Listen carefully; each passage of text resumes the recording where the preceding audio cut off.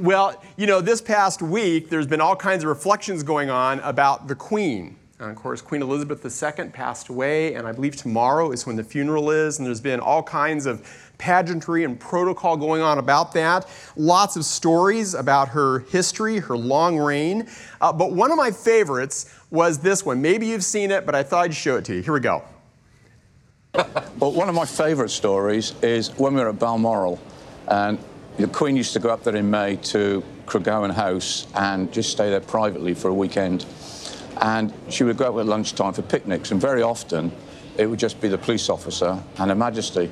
And one of the picnics I went out with her, we had a lovely picnic and a lovely chat, and then we went for a little walk, just the two of us. And normally on these picnic sites, you meet nobody, but there was two hikers coming towards us, and the Queen would always stop and say hello. And it was two Americans on a walking holiday. And it was clear from the moment that we first stopped, they hadn't recognised the Queen, which is fine. And the American gentleman was telling the Queen where he came from, where they were going to next, and where they'd been to in Britain. And I could see it coming, and sure enough, he said to Her Majesty, "And where do you live?" And she said, "Well, I live in London, but I've got a holiday home just the other side of the hills." And he said, "Well, how often have you been coming up here?" "Oh," she said, "I've been coming up here ever since I was a little girl, so over 80 years. And you could see the clogs thinking. He said, "Well, if you've been coming up here for 80 years, you must have met the Queen." And as quick as a flash says, "Well, I haven't, but Dick here meets her regularly." So the guy said to me, "Oh, you've met the Queen, what's she like?" And because I was with her a long time and I knew I could pull a leg, I said, "Oh, she can be very cantankerous at times, but she's got a lovely sense of humour." Anyway, the next thing I knew, this guy comes around, puts his arm around my shoulder, and before I could see what was happening, he gets his camera, gives it to the Queen, and says, "Can you take a picture of the two of us?" Anyway, we swapped places, and I took a picture of them with the Queen, and we never let on, and we waved goodbye, and then Her Majesty said to me, "I'd love to be a fly on the wall when he shows those photographs to the friends in America, and hopefully someone tells him who I am." Oh, that's brilliant. Oh, well, I don't know if you have been looking at your Rooted book. A lot of you that are in Rooted groups that started this last week, we're doing different topics every week. And the topic this week we're looking at is this question, who is God? That's a pretty big question. God is kind of a big deal. He's even bigger than the Queen.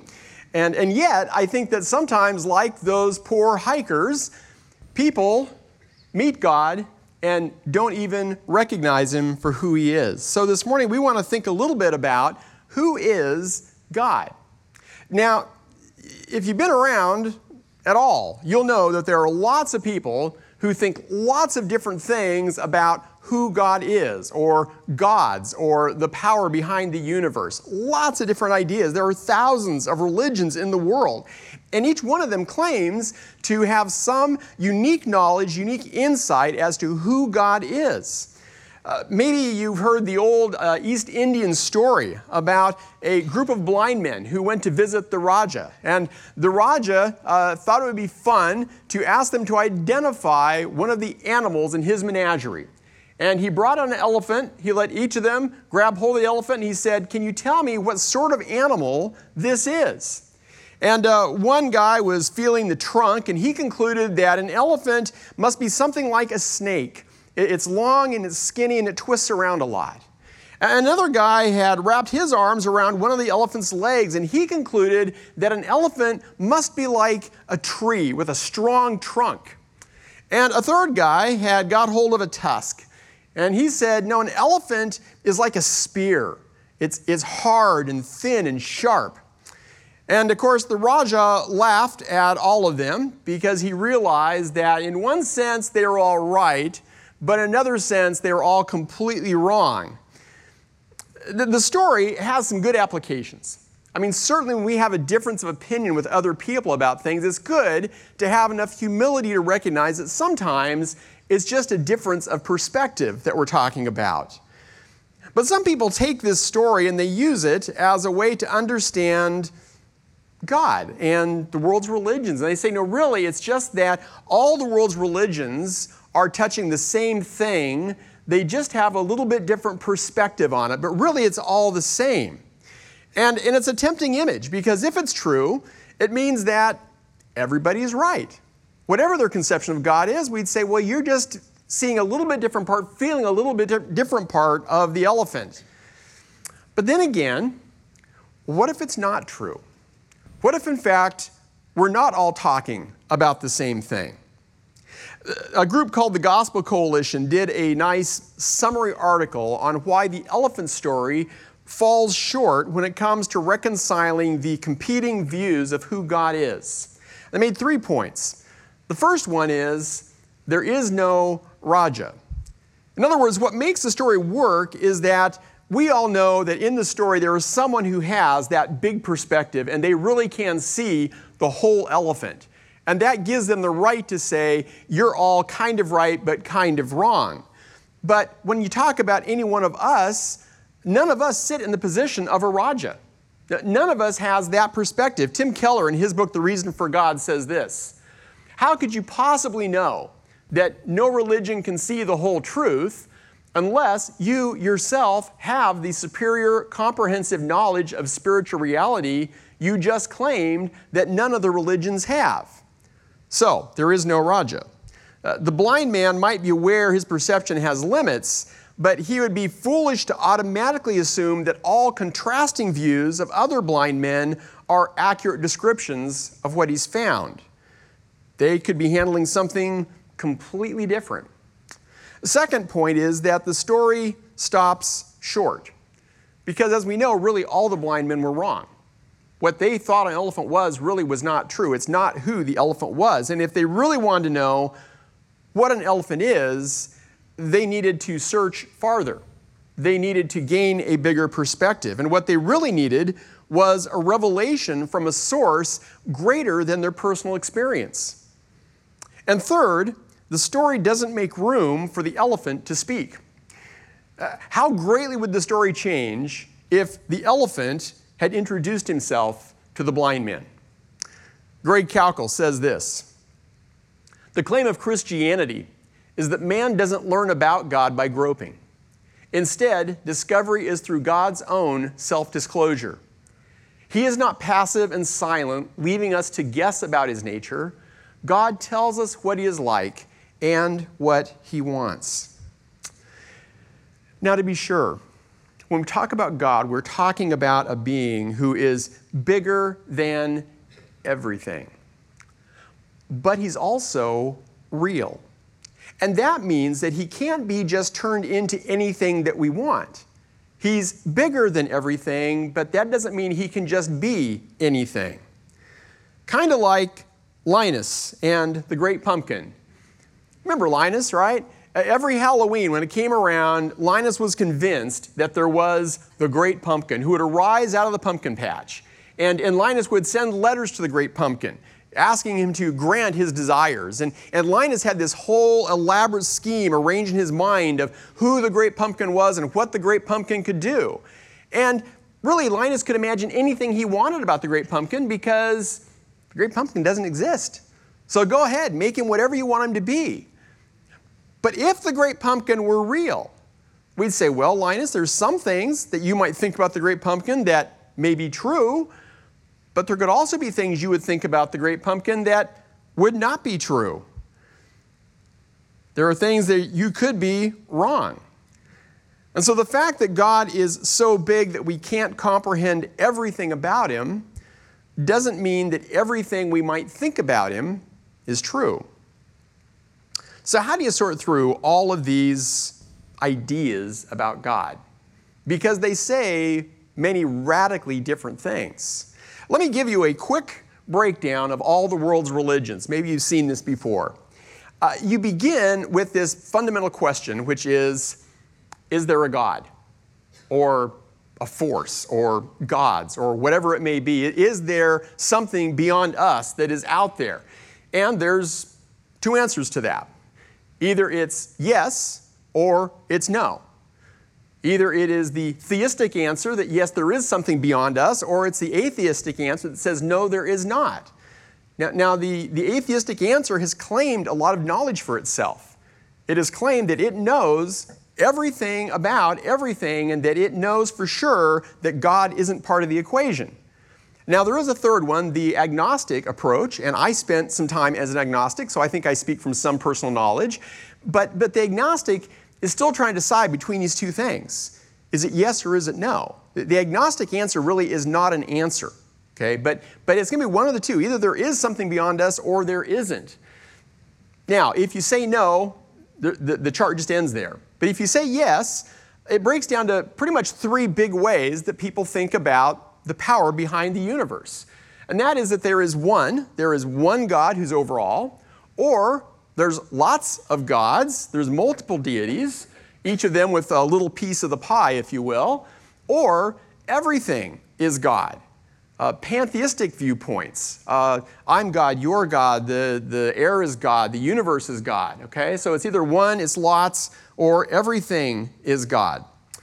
And sometimes we think about ancient religions and we say, well, they just didn't really know how to separate truth from fiction. They were more easily given to superstition and flights of fancy, and so it makes sense that they would make up God as they saw fit. They just didn't know how to draw the line between what was real and what was fictional. But I would contend to you that God has revealed himself in a way that people have known for a long time the line between what is real and what is false. Check this out from Isaiah, okay, an Old Testament prophet. Guy lived a long time ago, back when supposedly everybody was just superstitious.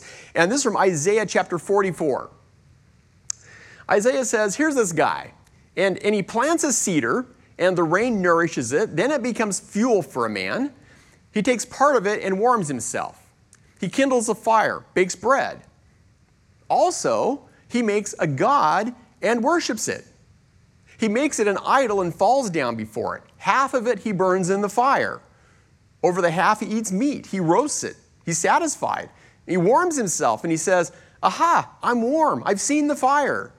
And the rest of it he makes into a god, his idol, and falls down to it and worships it. He prays to it and says, deliver me, for you are my God. Even back in Isaiah's day, he could look and say, folks, that doesn't make any sense. You're using half of it to bake your dinner, and the other half you're calling it your God. He says there's a big difference between worshiping a God who is true and real and worshiping a God that you have just made up. The Apostle Paul draws the same line. You come to the New Testament, Romans chapter 1, verses 20 through 25. Paul says that God's invisible attributes, namely his eternal power and divine nature, have been clearly perceived ever since the creation of the world in the things that have been made. So they, people, are without excuse. For although they knew God, they did not honor him as God or give thanks to him, but they became futile in their thinking, and their foolish hearts were darkened. Claiming to be wise, they became fools and exchanged the glory of the immortal God for images resembling mortal man and birds and animals and creeping things. They exchanged the truth about God for a lie and worshiped and served the creature rather than the Creator. Paul says people try to turn God into things that are less than God. And in the process, he says, they become foolish. God may be greater than we can comprehend, but he is not beyond our ability to know because he has chosen to make himself known. And one of the ways that Paul points to that he says God has chosen to make himself known is he makes himself known to us as the Creator. When we look around at the created world, Paul says, really, we're without excuse to look at the complexity and the intricacy and the design of the world around us. How could we miss the fact that there is a Creator? And yet, we miss it all the time. I was watching a Netflix documentary. New one came out. It's called Inside the Mind of a Cat. It was a very short documentary. I was interested, though, in two statements that were made right at the outset.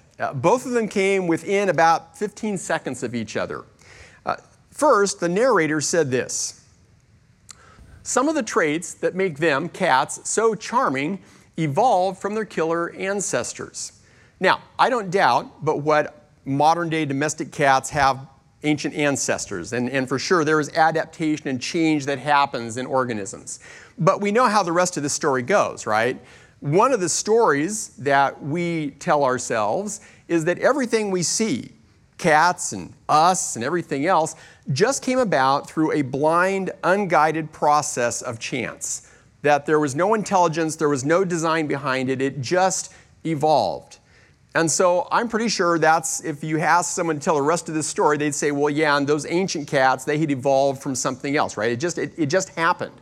So some of the traits that make them so charming evolved from their killer ancestors. And then, 15 seconds later, Dr. Conreich, one of the leading experts on cats, says, if one were asked to engineer the perfect predator, it's hard to imagine a better one than the cat. We get caught in his place. We look at the creation and we can see clearly that it has all the marks of an amazing piece of engineering. And yet, looking at that story, we come around and tell ourselves a different story that says, but it just happened by accident. It just evolved. And like those poor hikers in the English countryside, it makes me ask, would you recognize the king if you met him? In trying to keep God out of the conversation, sometimes we end up saying silly things. And it's not because people aren't really smart. You can say a silly thing in a really smart way. I brought in this little rocking horse. And if I were to ask you, how do you think this rocking horse came to be in my possession? You're smart people. You could come up with a lot of really great ideas about where this little rocking horse came from. Maybe it got ordered on Amazon. It was delivered to my house. That would be a valid guess. Maybe there was a high school wood shop that was getting rid of projects at the end of the year. And this was one of the projects that a student had made, and I was able to pick it up from their garage sale. Maybe it's just a freak of nature, and this tree grew like this.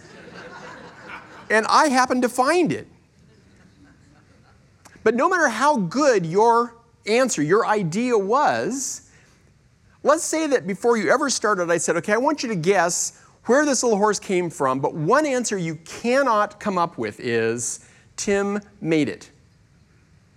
Now here's the problem. If we start the conversation by saying, here's the answer you can't come up with, you'll come up with good answers, but they'll always be wrong. Because the fact is, I made it. And I made it for my little girl, which tells you how old it is because I think she turned 30 this year, didn't she? But I made this for her because I love her. There's a whole story behind this little horse. And it's not just a freak of nature, and it's not something from Amazon. It's the product of a creator who created with love. And so Paul says, if we look at the creation around us and we don't see the hand of a loving creator, we are missing knowing who God is. The way that God is introduced to us in the Bible is as the creator. And as the creator, we know that he is the uncreated and eternal ground of being. There is nothing before God. God always has been. And that is one that I think people have a hard time wrapping their head around. How can anything be eternal? I don't have a category for that. That's like too much faith. But the fact is, we all have faith in something eternal. You can go back to my chart and you can be a hardcore atheist, and I will guarantee you still have faith in something eternal. The common theory used to be for where the universe came from, something called the steady state theory. And the steady state theory, again, tried to explain all that is here by saying, well, we're not going to get the answer God made it. So we got to find another way to explain how everything is here. And so the steady state theory said, well, space has always been here, so space is eternal. And through some process we don't fully understand, at regular intervals, bubbles of hydrogen spontaneously sprang up in the universe and made the building blocks for life to exist. Now, I understand bubbles of hydrogen spontaneously bubbling up because I have had burritos. But that is not the way the universe got here. Then later, we have what we call the Big Bang. And there's lots of good evidence to say that at one point, the universe as we know it was not here. And suddenly, at a point in time, all that is erupted into being. Scientists call it the singularity. The problem is nobody can really explain where that single incredible event sprang from out of nothing. And so there still is a belief that there's some kind of eternal thing back there that we don't know about, but we just believe that it was there and it happened. And what faith says is, yes, there is something eternal, but it's not hydrogen bubbles, and it's not an unexplained explosion in the vacuum of space. It's an intelligent, loving, all-powerful being who in himself is the ground of all being. One of the ways that we get to know God is through his creation. That's what Paul said in Romans. He said that God's invisible attributes, namely his eternal power and divine nature, have been clearly perceived ever since the creation of the world in the things that have been made. I've talked before about the James Webb Telescope. I am just fascinated with this piece of engineering. And as you know, the James Webb Telescope is already sending back to us new views of the universe in detail and clarity like we've never seen before. And when I see these, I think about that verse that comes out of Psalm 19, verses 1 and 2. The heavens declare the glory of God, and the sky above proclaims his handiwork. Day to day pours out speech, and night to night reveals knowledge. But it's not just the big stuff. I think that God's creative intelligence, his detail is seen even in the smallest of things. I love microscopes. In fact, I've got a little digital microscope. It connects to my laptop. And I went out into the yard last fall, and I just found a kind of nondescript clump of weeds and dead leaves. And I decided to pick some things out of that to see what there was. You know, the amazing thing is, even when you look at the tiny, you'll find intricacy and detail and design and the miracle of life. In fact, I used to host some prayer retreats, and one of the things we would take along in the prayer retreat were microscopes. I'd say, just take a moment to look at what the Creator has put even in the smallest things that speak to his glory. If he is the Creator, then he is also the moral foundation that defines what is good. In the creation story, one of the first things you see is that God makes moral judgments.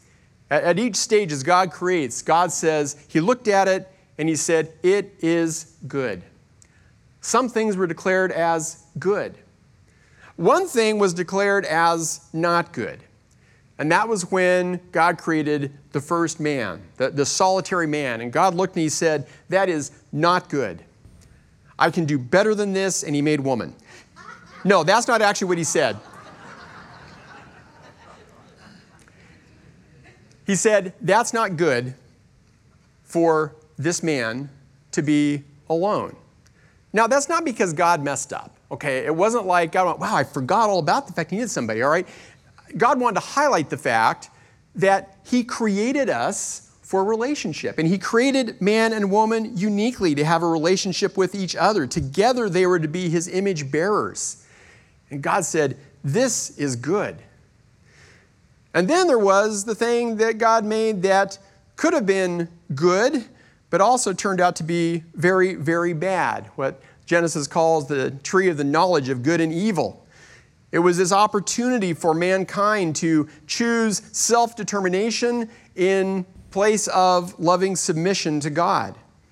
And as the story goes, they fell for the serpent's lie. And the lie was that choosing to go their own way, to call their own shots, to make up their own rules would make them all wise. It would make life better. But instead of gaining, they ended up losing. They suffered separation from God. They suffered a fracture in their own relationship. And as you follow the story, the fractures grew and extended in every direction. There were fractures between their children. There were fractures in the societies that grew up around them. There were even fractures in the natural world around because it became used and abused in ways that God never intended. And that brings us to a second way that God has chosen to make himself known to us. And that is as the recreator. How many of you ever had one of these? An Etch-a-Sketch. Now, I don't know who the nut is that drew that picture on Etch-a-Sketch. If I could get a square, I felt pretty good. My Etch-a-Sketch abilities were quite limited. But you know how it goes. Whether you're trying to make a square or you're drawing a mural, if you don't like how the picture's turning out, you just shake it and it all goes away and you start over with a clean slate. And that certainly would have been one approach that God could have taken to his creation. We messed it up pretty big. And God would have been totally justified to say, let's just shake that clean and start over. And you find from stories like Noah or some of the dialogue that Moses had with the Lord that could have been a real option. And yet God didn't choose to do that. Instead of wiping everything out, doing the Etch-a-Sketch move, we find all through the Old Testament these hints that God had a greater plan. There was something else that he wanted to do. Something that was rooted in a part of his nature even more fundamental than the desire for justice was his nature of love and grace and second chances.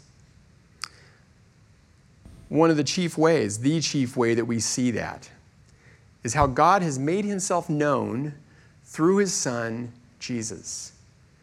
See, not like that old story of the Raja where the elephant couldn't speak. In the real story, the elephant has spoken. And he has spoken through his Son. In fact, the Apostle John, in writing his biography of Jesus, called Jesus the Word. God spoke. Here's what Jesus said about himself at one point. This comes from John 14. One of his disciples, Philip, said to him, "Lord, show us the Father, and it's enough for us." Right? Who is God? Show him to us. And Jesus said to him, "Have I been with you so long, and you still do not know me, Philip? Whoever has seen me has seen the Father." You want to know who God is? Creation will tell you part of the story. But the rest of the story, the most important part of the story, the recreating part of the story, is to know who Jesus is. Here's how Hebrews says it. Long ago, at many times and in many ways, God spoke to our fathers by the prophets, but in these last days, he has spoken to us by his Son, whom he appointed the heir of all things, through whom also he created the world. He is the radiance of the glory of God and the exact imprint of his nature, and he upholds the universe by the word of his power. So what do we learn about God by knowing who Jesus is? When you read the story of Jesus, you'll find that God is someone who is willing to enter into our pain. He's not the God of the deist that sits at a safe distance and just watches the wheels come off the wagon. He entered into a broken world and felt all of its pain. He's a God who is willing to touch the untouchables, the lepers, the ones labeled as sinners by polite society. You see Jesus regularly going and associating with those people, making a point to go to them and spend time with them. He's a God who is willing to forgive and to rescue broken people. Remember the story of the woman who was caught in adultery, caught red-handed, doing wrong. And all the good, righteous people knew what should be done if they're going to purge those kind of people from society. She should be stoned. She should be eliminated. And they bring her to Jesus and they say, "Hey, what should we do?" And Jesus' response is, "Well, the one of you who's without sin should probably throw the first rock." And everybody left. And Jesus says, "Neither do I condemn you. Go and sin no more." He didn't say it doesn't matter. He didn't say that sin isn't sin. But he said, "I didn't come to stone you. I came to restore you."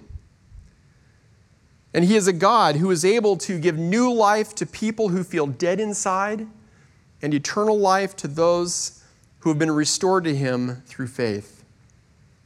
Recently, I learned of an ancient Japanese art form called kintsugi. I was introduced to it through a podcast that was featuring Makoto Fujimura. Makoto is a Japanese-American, an acclaimed artist, lives in New York, and he's also a dedicated follower of Jesus.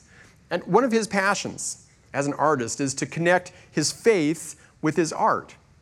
And no wonder kintsugi caught his attention.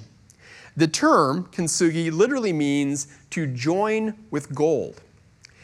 And the artist in kintsugi begins with a shattered, broken piece of pottery. He or she then reassembles it using precious metals like gold and silver, hence the name, to join with gold. And in doing that, part of what the artist is doing is showing great love for the thing that's been broken. What seemed like it was lost, that would have no more use, that was ready to be thrown away, the kintsugi artist says, this is worth saving. It also demonstrates the great skill as the artist recreates something that seems to be irretrievably damaged. And in doing it, the artist actually makes it more valuable and more beautiful than it was before it was broken. You know, we could go around this morning, and there are a lot of us that could share our stories of being broken and thinking, this is irretrievable. My life is over. And yet, the experience of God stepping in and putting pieces back together that we never thought could be put back together. And what comes out the other side looks a little different than what went in. It's not quite the perfect picture we had planned for our lives, and yet, God has this way of bringing beauty out of the things that are broken. He is the recreator. He is the great kintsugi artist of broken lives. I love this image out of Revelation 21. John, in his vision, says, I heard a loud voice from the throne saying, behold, the dwelling place of God is with man. Remember in the garden? God used to dwell with man, and then that relationship was broken. Here at the end, God again is dwelling with man. He will dwell with them. They will be his people. God himself will be with them as their God. He will wipe away every tear from their eyes, and death shall be no more.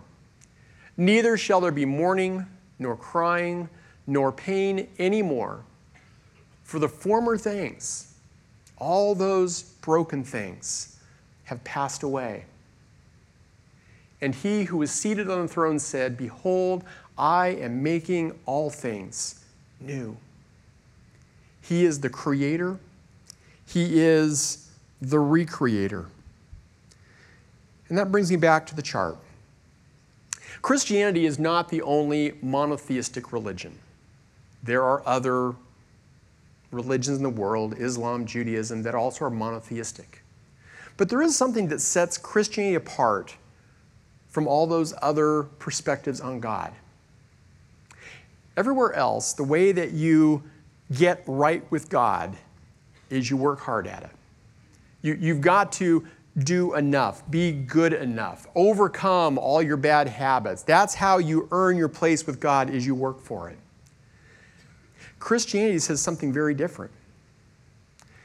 It talks about grace. It says that in ourselves, none of us can put the pieces back together well enough.